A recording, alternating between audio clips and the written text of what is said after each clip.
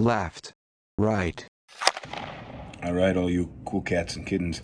We are talking about social skills, which is something I think a lot of people don't realize are kind of a tangible, adjustable thing. People just kind of cruise through life making these social faux pas. And, when you learn about specific social skills, you can actively engage them. You can pay attention to them. You can read other people's body language. And you're missing a lot of language if you're not aware of it. So it'd be like trying to read a book in a language you had just started studying. You're not going to be able to understand everything that's there. So give this one a listen. Let me know what you think. And if we missed anything, feel free to throw in the comments. All right, guys. See you soon.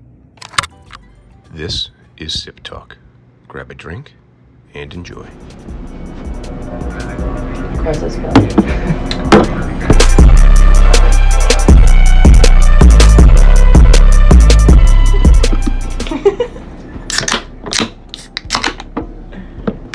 Cheers. Cheers. Cheers.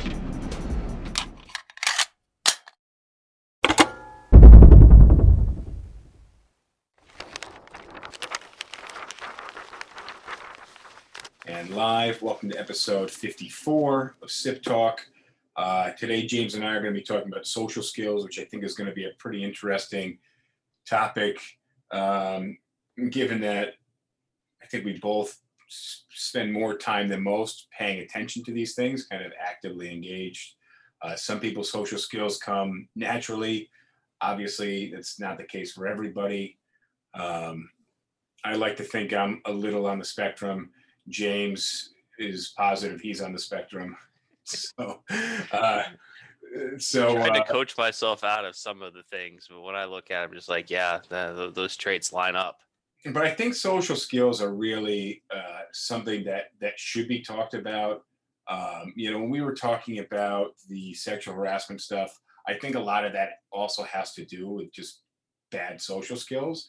And I don't think people mean to be harassing, or they're not they don't understand the environment they're acting in. They don't understand other people's perceptions of their actions, which I think that it makes life a lot more difficult. What are you drinking down there? I am drinking Wicked Weed, a session sour that's called Watermelon Dragon Fruit Burst. It's really good. Oh boy. Well, I'm back on on the old Goose Island. Yeah. What's up, guys that are watching? I see Rosh is there, Prima's there. I see Lisa. I see seeing a lot of action here on TikTok too, which is cool. We're both drinking beer. I got a Goose Island. I thought it would be beneficial to start talking about social skills. And like I was just saying, when it came to the sexual harassment stuff, I think that's a big social skill thing. I think social skills really play the biggest role when it comes to dating, business, friends, and family. And they all take a different type of social skills to really excel at. Some come naturally. If you're with your nuclear family, or you're a kid and you're with your family at home, your social skills may not be super refined, and they don't need to be exercised that much because your social skills are kind of built on the people around you. But Well, and also your family's after a certain point, your family largely it will accept you for who you are if you have anything resembling a decent relationship with your family.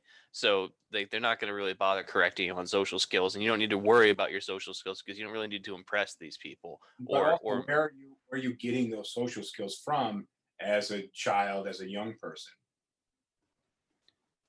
Your family. Probably the biggest impact is going to be your parents and your family, and then the second's going to be school and the other kids that you're interacting with on a daily basis. I have a feeling, for the most part, in America, if you're getting your social skills from school, to a degree, they may be better than social skills you're getting at home. I could be wrong on that, but I'm thinking it out. And like the way your parents treat you isn't the way you would treat somebody else. But obviously, you pick up a lot of bad habits because the other people at school are coming from fucked up social skill ecosystems. But that's why I want to talk about it. I had some notes. I had a couple of books that I thought would be good to touch on for people who really want to dig into the subject. Um, but I made a rant earlier. I think did I talk to you about the Crayola thing? No, the only thing that you mentioned was the thing in the text message, just with the basic concept. So Oh, I'm just gonna let you go for a minute or two, and then we'll see what direction this heads. well, now that I've run it through my head a few times, like it almost seems quasi racist. But there was a girl online. She was medium skin, she was a black girl, but she was like a teenager, young teenager, and it was like a GoFundMe startup page, and she was basically frustrated, saying that Crayola was racist because the crayons didn't match her skin color. But then I was thinking to myself, like, I remember being a kid coloring with crayons, and like you color people yellow. Like, I just the fact that somebody's getting offended, that the stance that she was taking was offensive, to the color of crayons. My advice was go to an art store and just get a pencil set and then blend. But I think in a 96 pack of crayons, like you're building off Roy G. Biv, right? Like it's difficult to hit different complexions and skin tone. I don't know. I just heard it, and again with me, this cancel culture thing where somebody's attacking Crayola because they don't have skin tone color crayons, I thought was just taking another thing in life this much too far. And I didn't mean it to be racist. I just meant it to be like, yo, this is a problem we all have. If it's one thing, and I'm sure Crayola may have a skin tone pack of crayons, but if you're just going to the store, your basic 8-year-old's art supply, 96 pack of Crayola crayons, I think the fact that you're not getting different skin tones is pretty reasonable. Everybody's going to look like characters in Doug Funny. I would say even if you had a pack of crayons that were specifically just a variety of skin tone colors or whatever, you're going to be missing a lot of people. Everyone's a little bit different. And I don't think that it's reasonable for you to expect company to be able to make a product that specifically caters to you. And it's you're not the victim here. Nobody's the victim here. It's not like they're going out and saying these are the only acceptable colors for which we believe races should be. It's we've got products to sell, and there's an infinite range of colors, and there's even an infinite range of colors within just skin tones. So we got to kind of broad stroke it here, people. And like unless you've got Michelangelo level of talent with painting or whatever to be able to mix the paints the exact way you want to get the colors that you want, then everything's gonna be a little bit off. Take some artistic license here and just say, you know what, it looks good. We're talking about crayons. I don't know any artistic masterpieces that came from crayons, and that's why I said if you're going for accuracy, if you're going for that level, hit the colored pencils. But at this point in time, we're painting Crayola crayons as the enemy, and I don't think Crayola crayons should ever be and yes, the white crayon is the most useless shit crayon in the world. Just like white race. crayons are also difficult to blend. So that was just my rant on the Crayola thing. I posted about it this morning, and I felt bad that I was combating somebody who was saying this was racist. I didn't mean to be. But how is it racist? I didn't. But that's what I was getting. That's the thing. Is like I just don't see how you attack Crayola for being racist on this level. Yeah, I just don't see it, and like not every time are you going to just be a victim. You don't need to be a victim in every transaction, man. But she's a child. But she was a child, and her most formative years, the last few years, she was probably 13 or 14, maybe a little less. Her formative years have been built in this culture where everybody is victimized and nobody can stand for anything, or everybody stands for everything. And I guess it's just, is this really where we're going to be focusing our energy when there are legitimate issues of race that should be addressed? And we're going to talk about Crayola? Why not talk about other things like police or the way that children are treated in schools, because there's a strong racial component to discipline in schools? And there's definitely some arguments for unfairness there. I could go on. We could talk about funding of schools and how, like, traditionally, like, high population black schools get less funds than high population white schools. Probably not right. How about we figure out solutions to that? I don't think Crayola has a hand in any of this. All they care about is, like, sell their crayons.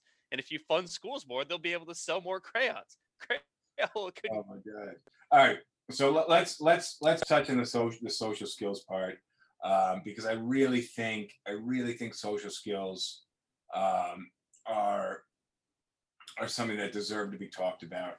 I think kids today, teenagers today, especially kids, they're still super formative, so they're just gonna do.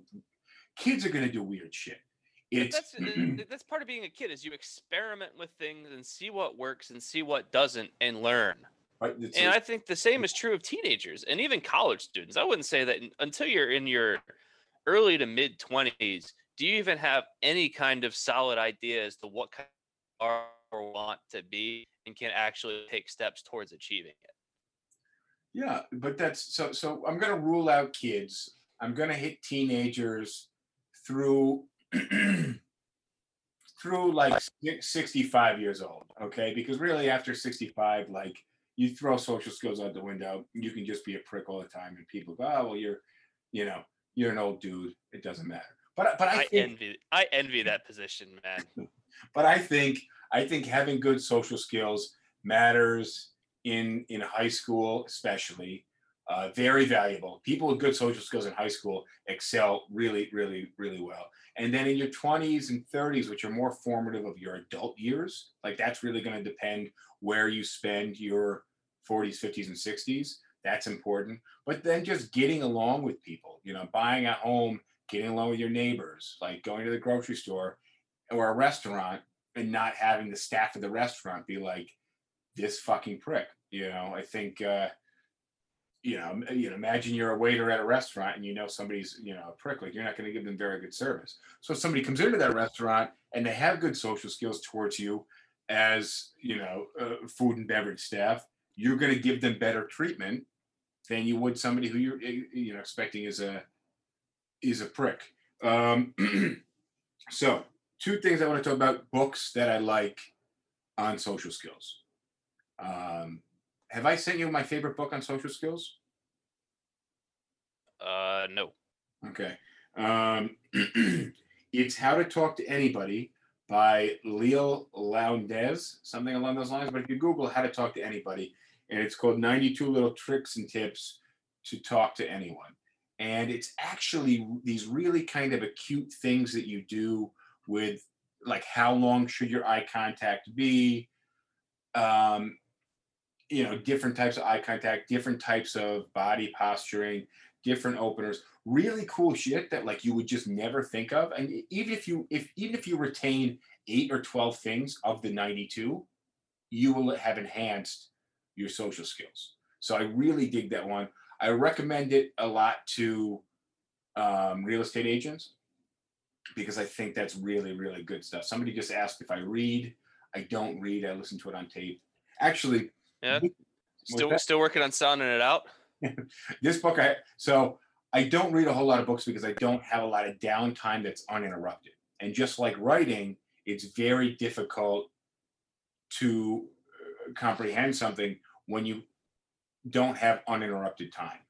So when I'm writing something, we have an agent handbook for the company that's now 110 pages, many chapters that I've just kind of free written. But in order to get into those, in order to get a few paragraphs together, you have to have this uninterrupted time because you have to get a full thought out onto paper, and you can think a hell of a lot faster than you can write. And also, the thoughts in your head may not make sense as a cohesive unit on in a paragraph or in a chapter. So, it takes some rearranging when it comes to getting it on paper. So that's really tough when you have a lot of interruptions. So I think reading is just that you can't comprehend if you have a lot of interruptions.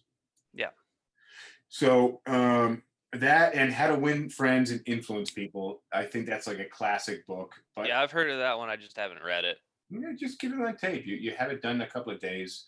But it's a solid book in terms of like social skills and also in the business world. And that's why I said there's different sectors of social skills and different social skills for those sectors. They're all pretty similar, but um, So what are the points? What are some of the key things that you think are either important to know or some of the most common mistakes that you see? so the biggest one, I think, the number one thing, the first thing I put down is empathy. And I would define empathy as really the ability to understand other people's feelings. And, that's kind of being able to put yourself in someone else's shoes. Now, obviously, when you put yourself in their shoes, you have your background to figure out their position.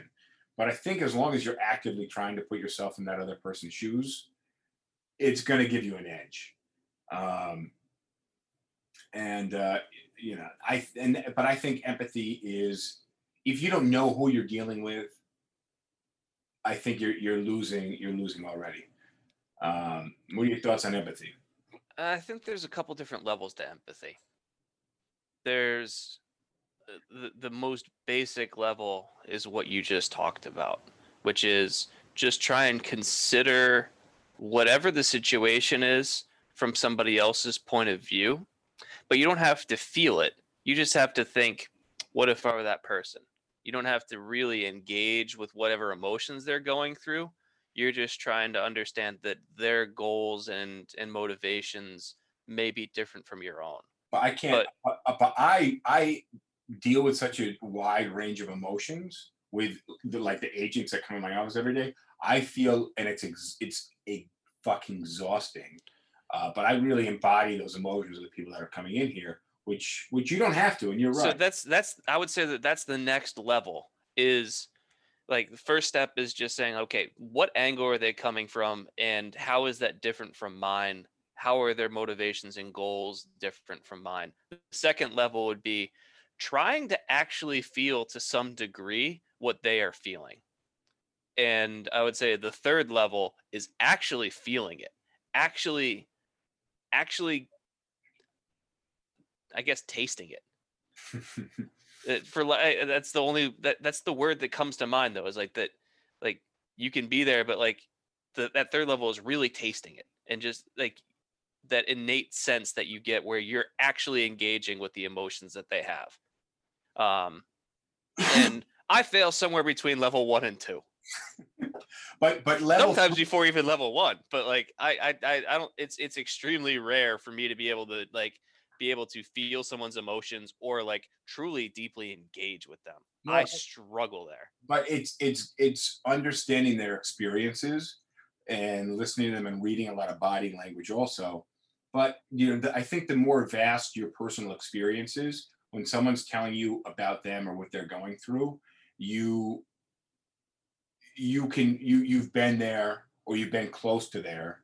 Like somebody tells you about like a death in a family or a death of a spouse or a parent or a close loved one, and you just go like, oh yeah, I know how it is, like it'll be better. Like that's really No, not the that's way to crap. do it. No, that's not kind of what I'm getting at. But what I'm getting at is being able to conceive that 20% of that feeling, and like you can only imagine how 5 times that would feel. You see where I'm going with that. But you spend the time, and you actually, your So brain's there. I think one thing that we've danced around here, but is just really critical, is listening instead of hearing. I'll get you on the I'll get you. Well, but that's a step in when it comes to being able to empathize with somebody, like really listen to what they're saying and what they're telling you, both verbally, paraverbally, and non-verbally, to be able to understand the full message that they're trying to give you. Because that's going to, and then if you understand that, then you can start asking questions of them in a sensitive way to be able to get to that next level of empathy. So let's go there, because my very next empathy number one, listening was number two. And I spend a lot of time. I mean, you're surrounded by people in New York City. I spend a lot of time listening to other people's conversations. And the way that listening works like this was, hey, how's it going? Oh, it's going good. What have you been up to? Last weekend, I went to the park. Oh, I love the park. Yeah, I brought my cousin. Oh, okay, cool. Yeah, last time I was there, I was with my best friend from Kansas. Oh yeah, my cousin and I, we explored the east side of the park, and then we had some hot dogs. Oh, I love hot dogs. Have you ever tried this hot dog shop on the east side? No, no, but I do know this really cool restaurant on the east side, and it's a Italian place. Either way, the conversation went like this. Someone said they went to the park. The other person talked about their experience in the park. Then the first person said where they were, their own information, and the second person said some other information about themselves. And they just exchanged shit about themselves, back and forth, back and forth. Now, a better conversation would be something along the lines of, oh, what did you do last weekend? Oh, I went to the park. And then you, rather than say, oh, I love the park, you say, oh, which park? Who did you go with? You ask a follow-up question. But I think listening is, rather than waiting to share, I spend a lot of time listening to stuff that like I know a lot about and reserving my experience. And sometimes I like to talk sometimes, and it's difficult because sometimes I want to share my experience, but I'll spend a lot of time just sitting on my hands, figuratively, and just letting that person share their story and asking questions. Somebody might tell me where they've traveled and it's a place that I've been to a dozen times, but rather than tell them my story, I would rather hear what they have to say, and then, I'll find out all of their information. And then I'm not going to say, oh, once they wrap up, I may not even say, yes, I'm literally sitting on my hands. Once they wrap up, I may not then just bombard them with my experience. I may change the subject and go somewhere else. But I think it's really important to do a lot of listening and engaging and taking in a conversation, because people want to talk, and I mean taking in a good way, because people want to talk about themselves, and people will leave a conversation feeling very fulfilled the more talking they do. Well, go ahead. I would say to some degree, how much you do the listening and guiding the conversation and sitting back and talking is going to really be determined by the context of the conversation. Are you in a business meeting? Are you on a first date? Are you talking with a friend? Are you talking with an acquaintance? Are you talking with a close friend? It all depends on what's going on with the conversation, because and it also has to do with where you are, because I know that in New York, conversations are much more direct, and people don't need to talk around a topic to get to the heart of the matter.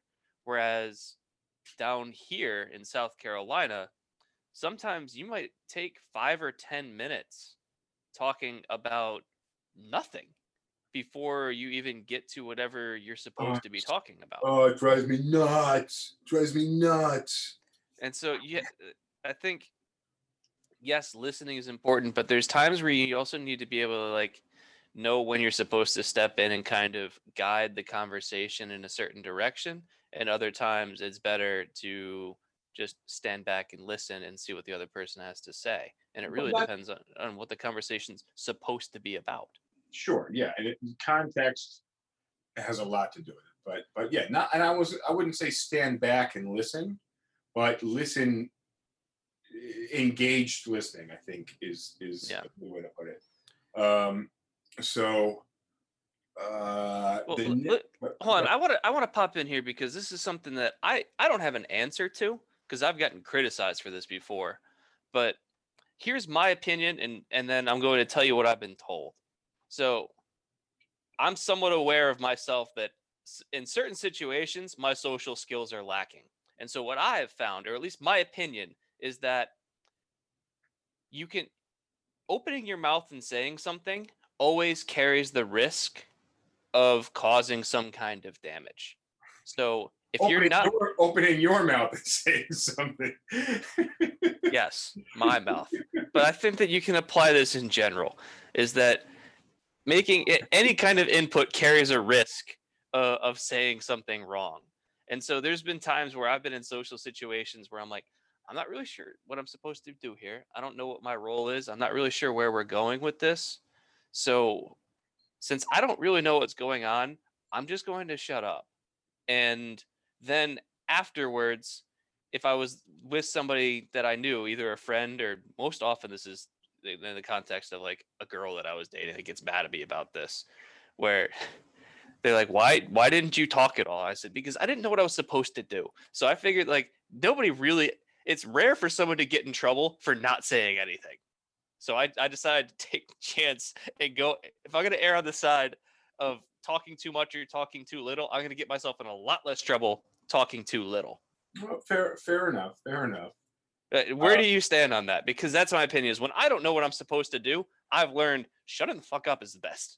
So let me just talk real quick, because we got a couple of live comments that everybody on social media is all about them and it revolves around them. Agree. And the whole reason, and I just want to touch on that because somebody just brought up social media.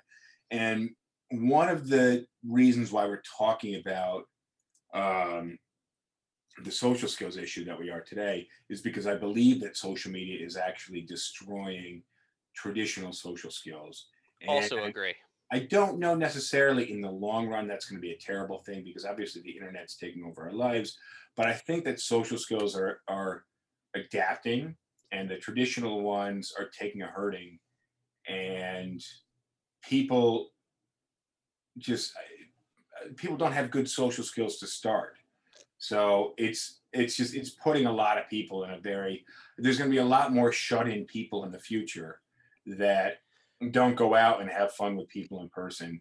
They spend a lot more time at home on social media. I mean, that's already the case. I also think we're gonna be seeing some of the consequences of the pandemic doing precisely what you're talking about. I think it's sped it up. Yeah, I agree. That's what I'm saying, is that because people to varying degrees, some to extreme amounts, have not gone out for now 8 months. Oh my God, I know, and they're doing they're locking down New York City even tighter, reducing restaurant hours, because I guess our spread rate is over a certain percentage. I'm not concerned. It's getting bad all over the country again. But that's like talking about where the coronavirus is as of today or whatever. I think that merits like a separate discussion. Yeah, fair enough. But back to what you were saying is sometimes you don't know what to say. You just shut up. Mm-hmm. I'm trying to think of a specific event, but a lot of times it'll just be like I'm in an argument with someone. And again, this is more relationship related, but you're in an argument with someone and like you just see this kind of no winning, and you're like, I have nothing to, I can't dig myself out of this hole. Like I'm in the hole, it is what it is. And I actually want to touch on that particular aspect in a bit, but I want to get back to kind of what's more the most important social skills. But yeah, I think sometimes it's good to just shut up. When it comes to dating, I've learned how to have conversation where you're asking questions and being engaged, but you're truly curious about the other person. So you're asking questions to the other person's doing the majority of the talking. And then another thing that I've learned that probably does translate to dating as well, but something I've learned in business, and of course this comes as a salesperson, but something I've learned in business is the more you can get the other party talking, the more receptive they are to what you have to say. So if I can spend an hour out with the client looking at homes, and I'm asking them questions about themselves, and I'm getting them doing 80% of the talking, typically when I speak, they are more, they trust me more, even though they're doing all the talking. And I think that's a really powerful, and I think if you relate that back to relationships, that if you can get the other person talking more and somehow you're gaining trust in someone else by allowing them to talk, which I think giving credit, if you're genuinely interested, the trust is genuinely being earned, I think there's one other factor at play here. which is When you're talking about showing a prospective client a number of apartments, and this is kind of tangentially related to dating, but I would call it the illusion of time, where our experiences don't register in the brain based on the amount of elapsed time. Our experiences register based on events. And so if you're showing a person 4 apartments in an hour and a half, you've generated at minimum 5 events with them in an hour and a half. Them meeting you, and then apartment 1, 2, 3, 4. And so if you can get them talking or whatever, now they're going to feel like that conversation lasted a lot longer than it actually did, because it wasn't one conversation, it was 5 conversations. Well, also that only really works if you make each apartment, if you're talking about showing homes, if you make each home remarkable. So you can't just open the door, continue the conversation, walk out, continue the conversation, go to the next place, open the door. There has to be something remarkable about going to each place. And a lot of times we show apartments to people, and I'm saying this because we'll show somebody 7 apartments and they don't remember apartment 1, 3, 4, 6, and 7. Like, they can't even recollect. So you have to have these remarkable moments. But here's another dating trick or tip. I don't want to call it trick, because I don't think you should ever be using the word trick in dating, because if you're because you don't want to like trick somebody into tricking somebody, you're not being genuine, which is kind of the foundation of dating. Yeah. But go to more than one place. And that's where I was going with this. Yeah. Okay. So if and the cool thing is about going from one place to another is you enter the first place, whether it's a first date, a second date, or a 5th date. You go to one place, that's one event. When you go to the next place, it's a second event. But guess what? You both just had a new experience together. And that itself is bonding. So you're in a new environment. What do you rely on? What you know, or who you know, which happens to be who you're with, whether you know them really well or not. And I think that's a really cool thing, is going to a new place. I've found that some of the most successful first dates that I've had have been ones where we started off at one place, and then we went to, by the time the night was over, 2, 3, or 4 other places, because now the night's got some kind of a story arc to it, where we started here and this happened, and then we went there and we went there and we went there. And so as I said, like, it creates the illusion of time, where in dating, but also just in any realm, business, like platonic friendships or dating, like, trust is a function of time, where the longer you know somebody, the deeper a resume they can build in terms of how trustworthy they are to you. And so in dating, especially, trusting the other person's really, really important, and being familiar and comfortable with somebody is really important. And all 3 of those things are a function of how much time you spent with them. And so if you can create the illusion that you've spent more time with them than you actually have, then you're going to feel more familiar with the person, and going to multiple places in a night achieves that goal probably about as efficiently as you possibly can. Yeah. All right. So I got a couple others I want to talk about. I want to hit the comments first, because I think that's really important. We're going to get into some nonverbal stuff. So if you guys are still watching, I feel like the live viewers don't stick around as long. I don't fault you guys for that. You can always check us out on YouTube, or you can hit the audio podcast on Spotify or Apple Podcasts, or basically anywhere there are podcasts. And what are the comments saying? We're going to get to some nonverbal stuff. We're going to get a little bit deeper. So if you got some time, stay tuned. Otherwise, if you got to leave, I don't fault you. Just subscribe to the other stuff. Let me hit the TikTok comments, because they're still coming in. And I saw some good ones coming in. The key is also remembering specifics. It shows you care. I think that's really, I think Yeah, that's good. in business, in relationships, in friends and family, anywhere across the entire spectrum of usable social skills. I should remember it specifics. So that's a good one. Because I don't remember anything. And I'm always surprised when I do remember something, how well it plays.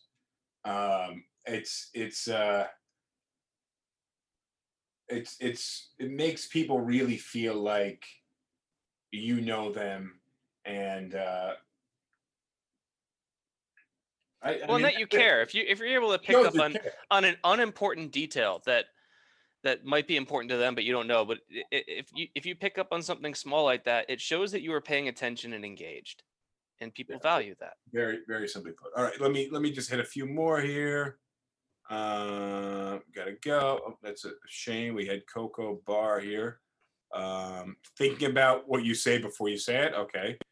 Fair enough. The art of conversation is like cooking. You can't just put the food on the pan and walk away.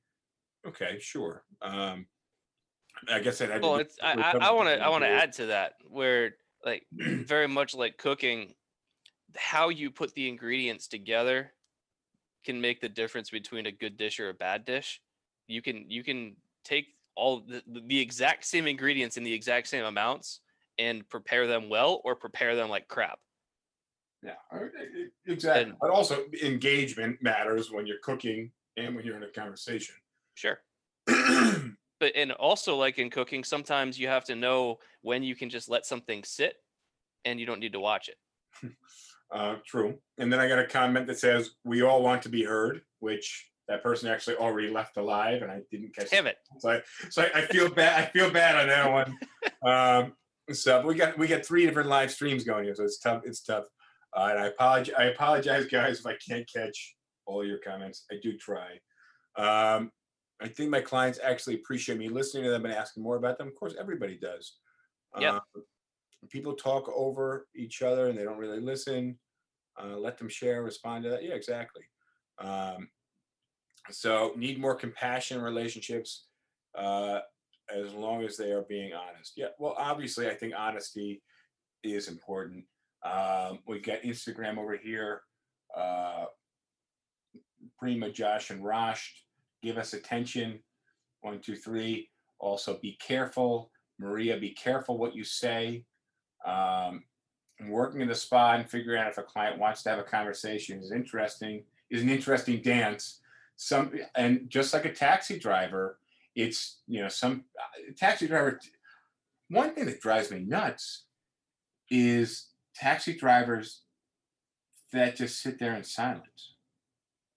I had an Uber this morning and I got in and the guy said, "Justin," and I said, "Yes."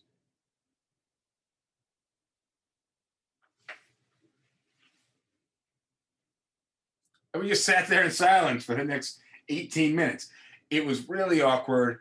There's some people that like that. Some people like that, sure. But what if I didn't have headphones, or at least like a little more like, "Oh, you're heading to this location, not a problem. How everything good?" Like not even the very bare minimums. Like you start. So if you're going to maybe have a conversation, you start with the very basics. And I don't want, to be honest with you, like I get in a lot of cabs. I don't want somebody that wants to like find out my life story. But I couldn't imagine being a cab driver in silence by myself. Like he didn't have headphones in or anything, so he was sitting in silence also, which I think must be mind numbing. But maybe you want to feel out the other party and see if they're open to having a conversation. I don't know. My 2 cents. But that goes to social skills, is feeling each other out. And I wouldn't want to be the cab driver that can't feel people out and then by default sits in silence. Well, my brain turns to mush. I said traffic lights. Yeah. All right, so I want to get into nonverbal communication, and I think that's a really big social skill. And obviously, and anybody who's watching live, I'd like to invite you to just lay out your social skills, what you think are the top social skills in the comments. I obviously think everybody's going to throw out listening first. I think that's a good one. Listening is a good one, but let's talk about some of them that are more physical. What's nice about these is that a lot of them are done without people realizing it. So if you start paying attention to it, you can learn a lot about what the other party feels without them saying it. So once you learn it, you can actually read what the other person is saying. Mm-hmm. So I think hands is big. Oh, mirroring's a good one. I get that. Yep. Hands is a really big one because what you do with your hands while someone is talking to you. So we have an agent here. He comes into my office and he sits down and he starts chewing on his hands. And he's a great guy, great agent, really nice guy. But and he's worked here for more than a year. Finally, recently, like we got to the level where we're cool enough. And I'm just like, look, motherfucker, if you put your hand inside of your mouth one more time, I'm kicking you out of my office. I can't have a conversation with you with your hands in your mouth. It's just weird. That's like an infant child will put their hands in their mouth. It's very strange. He's nervous. It's not even a nervous thing. It's just like somebody who picks their nail or bites their nails or something like that. It's one of those things. Biting your nails, maybe nervous. I don't know. But I think the hands, honesty is a big thing that you can read with hands. And this is cool. This is something I learned in negotiating. Is keeping your hands visible, because the human race, we're just, for whatever reason, if you can't see someone's hands, you don't know what they're doing. You don't know that they may have a weapon behind their back, or whatever. When you can't see somebody's hands, to a degree, they pose a threat. Also, something I learned with my hands, and this is also really cool, and I use this a lot, actually. It's really weird. I don't know. I haven't paid enough attention, not on his mouth, in his mouth.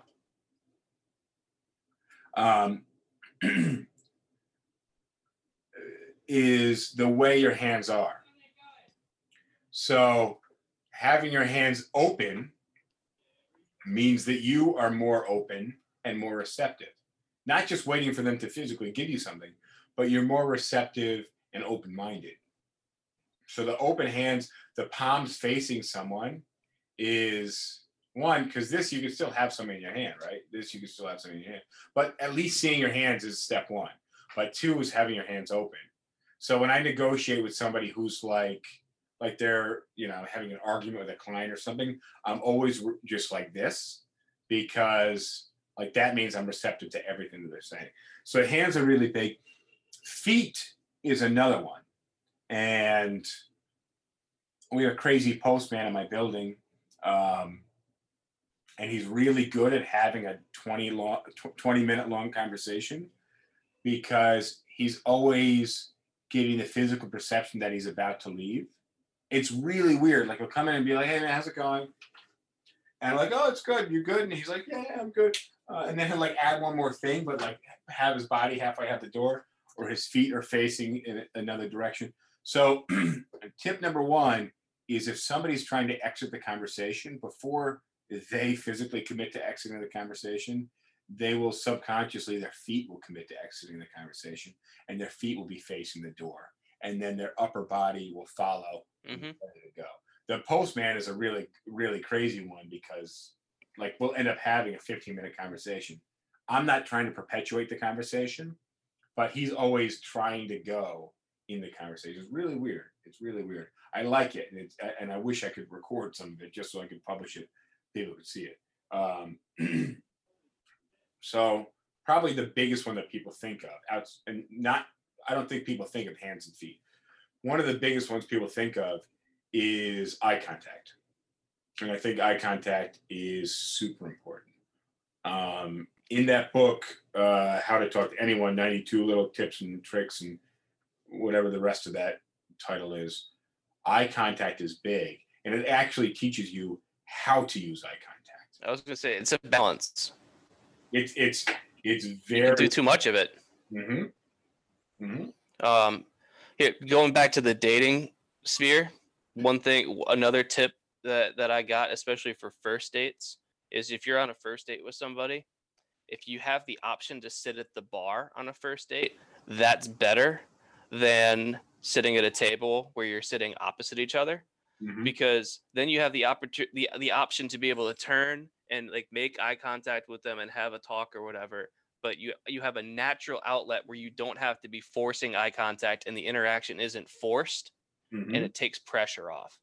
So that's another thing that I want to talk about is the way that your torso and your body is facing. So we have sales training in the office, and and this is if anybody's truly listening to me right now and wants to practice this, I promise you 100%. When we do the sales training, I always demonstrate it in person. And what I do is I get a female first, and I say stand up, and then I walk over to the female, roughly 20 inches, just under 2 feet or so apart, just under 2 feet apart. And I walk over to her and I say, all right, and I face her just like this. I say, all right, I'm going to run an experiment with you. I just want you to behave naturally, all right, and let me know at the end what was going on in your head. And then I say, hold on 1 second, and then I grab a guy, and I go to the guy, that same 20 inches to 2 feet apart, and I say, all right, I'm going to run the same experiment with you, but afterwards, and I do this shoulder to shoulder, okay? So we're squared up against each other. Now, what starts to happen halfway through my second sentence with the guy is he typically will move back a little bit or adjust himself. And then I say, let me just stop you real quick. And then I'll turn to the other person. I'll turn to the woman, the first person, because you have to ask the questions so they don't influence each other. Okay. Because if I ask the guy first, I might get a different answer from the girl. But I turn to the female and I say, did I make you uncomfortable in any way? And she said, no. And I'm like, really, any way? And she's like, not at all. Why? And then I turn to the guy and I'm like, did I make you uncomfortable in any way? And they're always like, dude, that was really fucking uncomfortable. So it's a confrontational thing. So men can face, obviously, if you're too close, that's one thing. But that 20-inch mark, men can face women, for the most part, shoulder to shoulder. Like, I call that 12 o'clock. 12 o'clock. But men cannot face men face to face, or they make each other feel uncomfortable. So they have to do this kind of 45-degree. Yeah, I call it 10 and 2. Yeah, and it's incredible to demonstrate it. I think Mito, he just jumped on. I don't know if he's still here, but we've done it a lot in the office. And every time the guy goes, yeah, bro, that was uncomfortable as shit. So yep. How you're facing somebody and then gauging the way they react to you. So the same guy that bites his hands, when he has a conversation with you, he's right up on top of you. And again, like I said, he's worked here for about a year. I've gotten much more comfortable with him recently. I actually just stiff-armed him the other day, threw my arm right in his chest. I was like, bro, and I was walking away. I was like backing up, and he kept getting close. I was backing up. And then I was in the reception area of the office where we had the 2 glass doors to the entrance of the office. And I had gotten with my back to the doors. And I just straight stiff-armed him. And I was like, bro, if you get any closer to me, I have to leave. Like, I have to go out of the doors. Like, you notice I've been backing up the last 18 seconds of our conversation. Like, you talk too close to people. You're making me uncomfortable. And I then took that moment to pivot into, you're a salesperson and you deal with different people every single day. It needs to be in your wheelhouse. It needs to be in your knowledge of how you're making people uncomfortable. You are always going to want the people that you're working with, the people that you're dealing with, to be comfortable. Mm-hmm. So you need to learn how to manipulate, how to navigate that zone. And if you don't know where you're going, if you didn't just feel that you were making me uncomfortable, 1, that you didn't get uncomfortable, and 2, that you didn't have the empathy to know that you were making me feel uncomfortable, that's a problem. We need to work on that. Mm-hmm. But yeah, the dynamic, the way kind of 2 people look at each other. And we talked about eye contact. I've had some weird interactions with people where some people, and I'm trying to look right at the camera right now. I have the screen is right over here. So I don't know if you can see the eye line. The eye line's a little off. But if I look at the camera, that's kind of straight on eye contact. Now there's this weird thing I noticed where some people like look at your nose or look at your forehead. And to me, that's a little weird. I think you have to have eyeball to eyeball contact, but then not for too long. And that's a tricky place to be, is understanding what's too long and what's not long enough. Like a flutter, look up and look down, not long enough. Where you're just not breaking it, too long. And I'll give you an example. I wish I could come up with some kind of rule on it. Because I know me personally that really any amount of eye contact I start to get uncomfortable. Well, But but for me, like my timer is probably too short. your timer may be too short. And I'll, it's most people are very natural with it. But I'll give you an example. If you're on one side of the bar and there's a girl you're into on the other side of the bar, you're looking at her because you think she's cute and you're interested in her. Yep. Now, if she looks at you and you instantly look away, that's probably not going to go anywhere.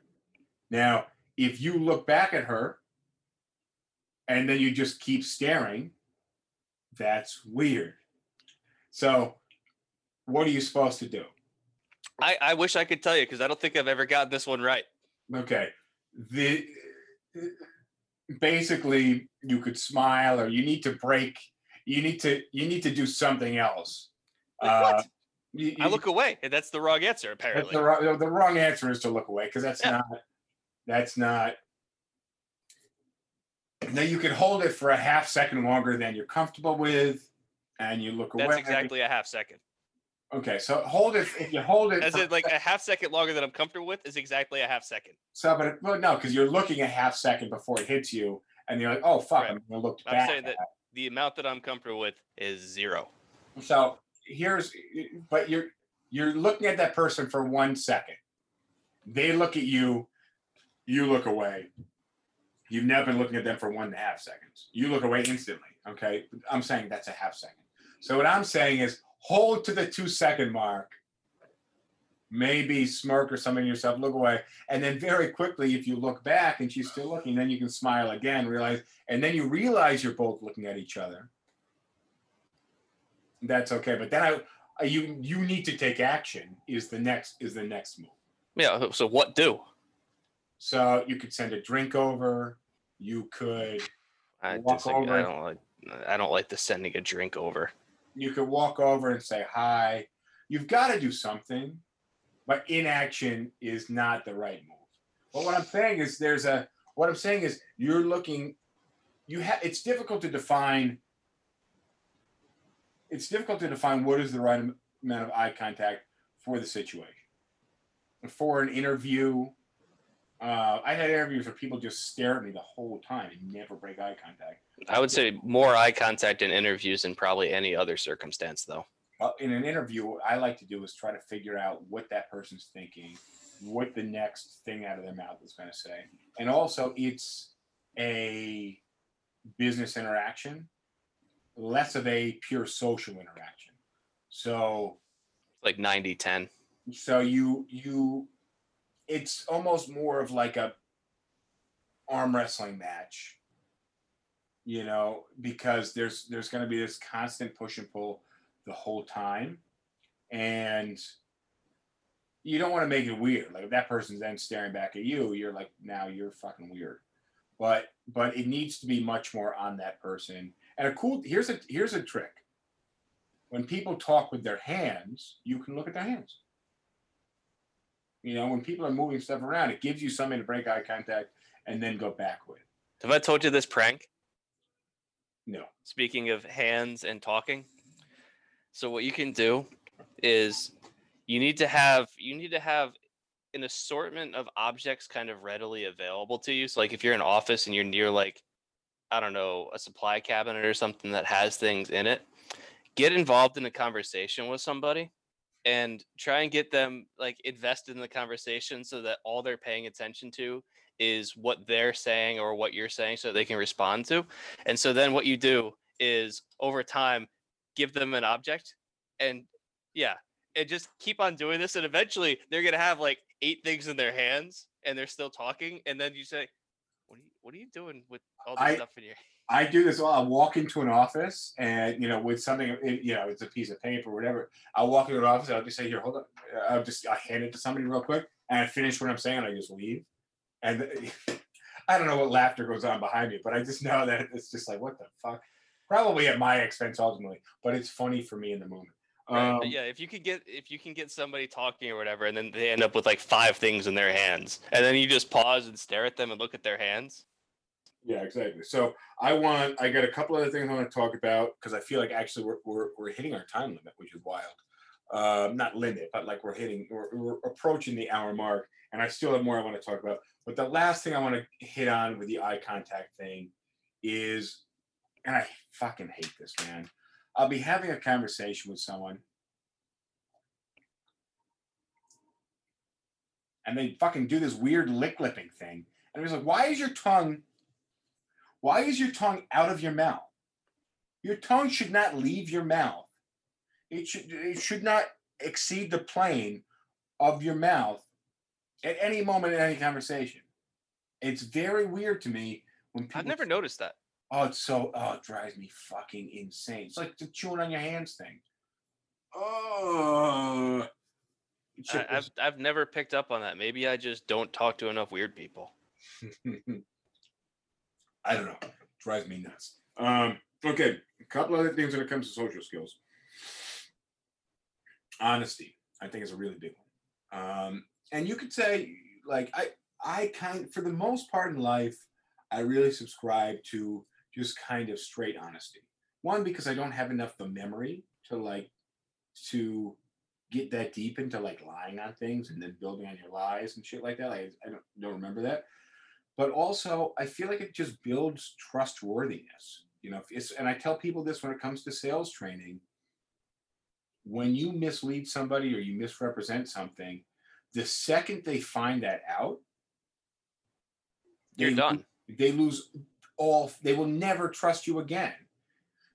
And trust in a sales environment is much more fickle than trust in a relationship, which is wild that it's like that, but it's just true. And business relationships, much more touch and go. I have a theory as to why. Throw it out there.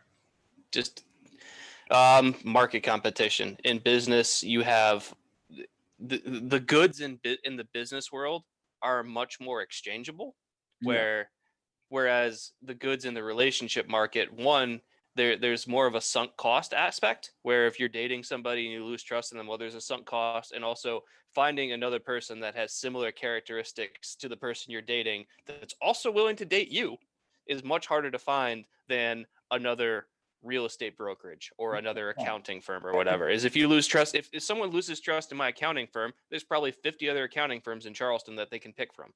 Whereas like if someone loses trust in me as a boyfriend or whatever, like they have less options in terms of who they might want to try and date that has the similar characteristics to me.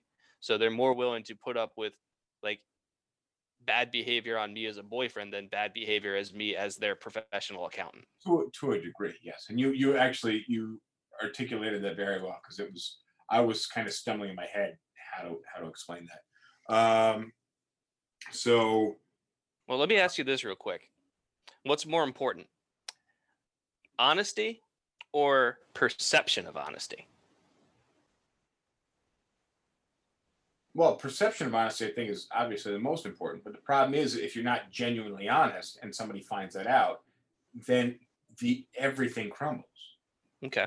So you could be honest and someone not perceive you as honest. That's how that goes with how you deliver stuff. I'm a salesperson, so I oftentimes know that what I'm saying is not always perceived as honest, and I have to build on that relationship to make it perceived as honesty. One thing I want to add, we got a crazy TikTok following, which is pretty cool. It subsided a little bit, but people on TikTok keep like giving gifts and things like that. I don't know exactly what the realm of gifts are on TikTok, but I like it. I think that's very cool. We got any comments to address real quick? I've been trying to April said perception can be a lie. Yeah, we know that. That's kind of what we're getting at. That's the question I'm asking. Yeah. All right. There's a lot on the TikTok to catch up with. And the eye contact and the mouth expression that makes a person comfortable or not, clearly. So honesty, and then I think being genuinely curious about that other person is a really, really big one. Just genuine. It's really hard to fake. It's hard to fake, but I also just thinking being a curious person is good in life. So I think if you're genuinely curious, I think that's going to score you some good points, and it's a really good skill to have. And then oddly, this is one that I added last, was being apologetic. And I think when I'm wrong, so when I know I'm not 100% certain on something, I don't fully commit to it, or I'll throw some disclaimers out there. Like, I'm never going to have an argument with someone on a factual based thing where I could be wrong. Because you can just look it up. Well, yeah, but I would also throw some disclaimers out there. Like, I'm pretty sure on this, I have to confirm, but this is this, and you're saying it's that. And then they say it is. I'm like, yeah, but I'm pretty sure. But I'm never just going to argue, whatever reason. But there are times in life where I'm wrong, or I did something wrong, or I did something that I thought was the right thing to do that turned out not to be the right thing to do. But I think being quick to apologize doesn't make you a smaller person. And I think realizing that your dignity is much greater than one misunderstanding or one mistake. So you're quick to be like, because the thing is, if you build it up and you keep arguing, and then ultimately you lose, you've lost a lot more dignity than if you admit early defeat when you suspect that you're wrong. Depends on whether the mistake. It depends on the magnitude of the mistake, and also like what the cause of it was. Was it because you were slightly misguided, or you were trying to do something that you knew you shouldn't have been doing? Well,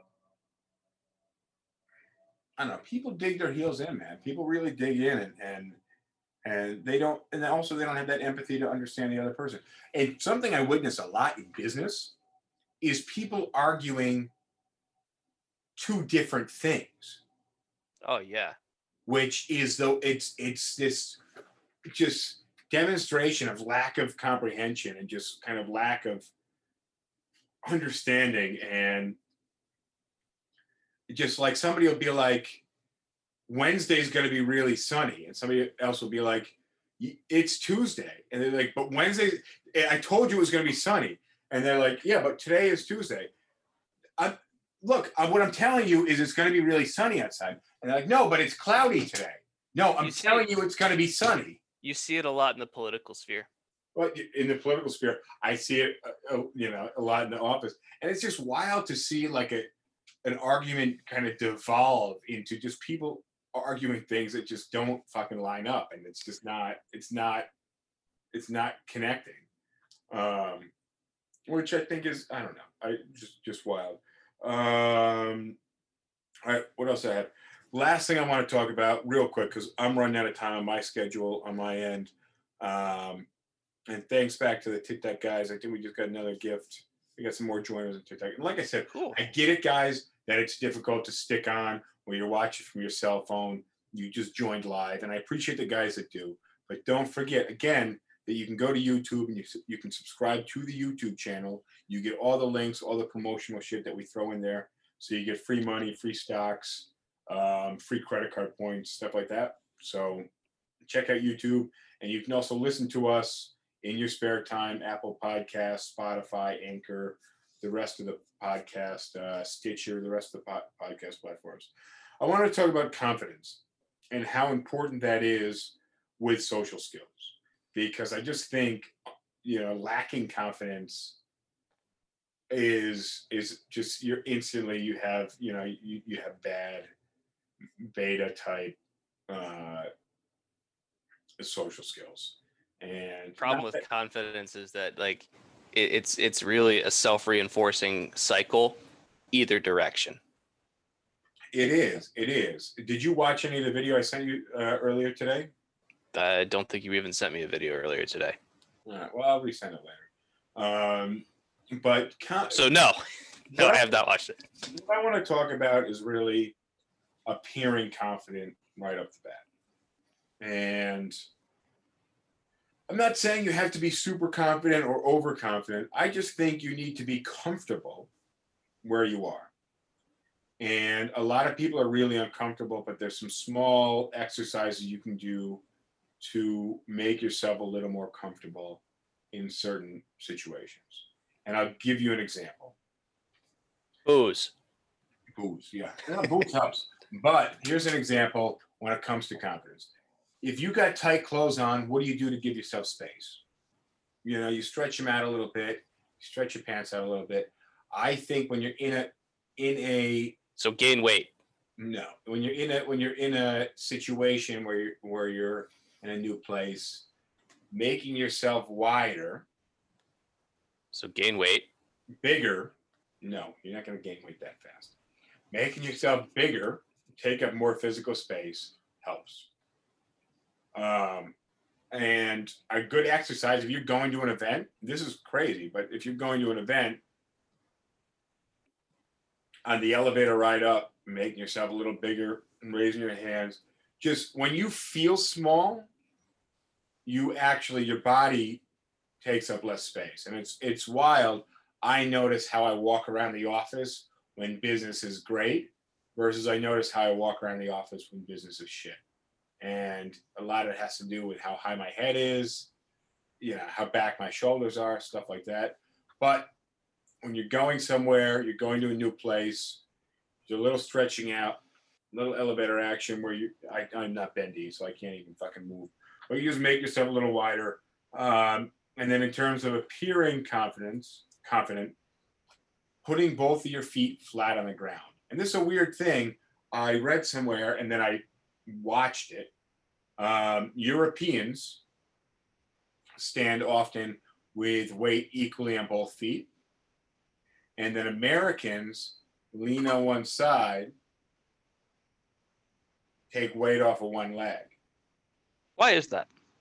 I don't know. But all the, over the last 7 years, the amount of time I spent in England and in other parts of Europe, and then the amount of time obviously in New York City, and then you have people who are more relatively fresh off the boat, and then people who are from here. I see it every fucking day. You go to the DMV and you can see it. And it's wild. So, but I think the more confident thing is to place your feet at least shoulder width apart and have equal weight on both feet. I would say kind of like shoulders back and like chest out a little bit, like not like puffery, but like. Well, that's, not puffery. And that's really difficult for some people to understand the difference between being like this, or just kind of being natural and comfortable, but not being like hunched over. Yeah. And then the last thing, so I had, kind of physical presence, eye contact. And then the last one, which is probably a bit more complex, is voice tone and tonality and the cadence in which you speak. I think that's a really big one when it comes to being confident, because I think slowing down how you speak is really, really powerful. And I notice that if I'm in a group of people, when I'm having a conversation, and I do this all the time when I hold meetings, and it's wild because I do it and then I'll just bring it up and be like, look, dickhead, I just did this. It works. Trust me. I'll hold a meeting, and when I notice that people are being distracted, I simply take a long pause and wait for them to reconnect eye contact with me. and be like, wait, what did I miss? And then they look up and I'm like, and I finish my sentence. But it helps re-engage people in slowing down and pausing what you say, but also the voice tone, not having a high pitch, super fast way that you're speaking. When you're speaking really fast, you're speaking really high pitched, it doesn't help. Well, I would say a good way to visualize this is imagine making a graph where you graph out the number of words per minute you're saying. So if I'm speaking at a constant tone, then the line's going to be straight at 60 words per minute or whatever. But imagine graphing out the words per minute of your conversation. And I think the ideal that you should be looking for when you're trying to command people's attention is going to be basically a wave where you're going to kind of slow down at times and let your message sink in. And then other times you're going to speed up and you go through a whole bunch of words real quick. And then again, slow it back down, emphasize a point. And that constant push and pull of cadence really sucks people in. And I've taught other people this, and I've said, I just want you to try this. And I don't even care what you're talking about. Just try basically every other sentence. Say one sentence, nice and slow. And then other sentences, speed up and get through your words quickly. And what I'll find is when they start doing this, and I can tell they're thinking about it, but what I'll find is that subconsciously, they're now much more interesting to me because it works. Yeah, it does. And I mean, we're not making this shit up. Like, it's well studied. I mean, it's pretty, if you pay attention to it, you can see who's good at it. You can see who's natural at it. You can see who's really shitty at it. Yeah. It's something that I practiced, and I feel like when I'm even just a touch engaged with it, I do it naturally, but it wasn't something that I knew about until I was informed. So I got another one that was just added, and I do this all the time, and people give me a hard time about it, and then I just kind of recite what I'm about to tell you. But oftentimes I speak a bit mumbled. Fucking A. Shit, sorry. Somebody just called this weird line. Speaking more quietly makes people lean in a little bit and pay a little more attention because they have to physically try to listen to you. But look, that's it. We hit the time mark. We got in pretty much everything I wanted to get in. We do have to wrap. Hi, Vine. Hi, Beck. Hi, Debbie. Hi, Mary, Victor. Any comments real quick before we close out? Well, I think I got most of them. I'm going to head back and review some of the messages we got here on TikTok. A lot of messages came through while we were live. But thank you, everybody, for joining us. If you missed us or you're just joining now, you can always check. We'll have this episode on YouTube probably tomorrow within 24 hours. And you can check all the past episodes on YouTube. Again, that's the video version. You can do the audio version on Spotify, Apple Podcasts, Stitcher, Anchor, wherever else. So thank you guys for joining, and I'll see you guys soon. James, adios. Thank you for joining. Thanks for being here. All right, catch you later. Laters. All right, so that was that. If we missed anything, like I said, throw it in the comments. And if you haven't already liked, if you're watching on YouTube, liked and subscribed. If you're listening to the audio podcast, please subscribe.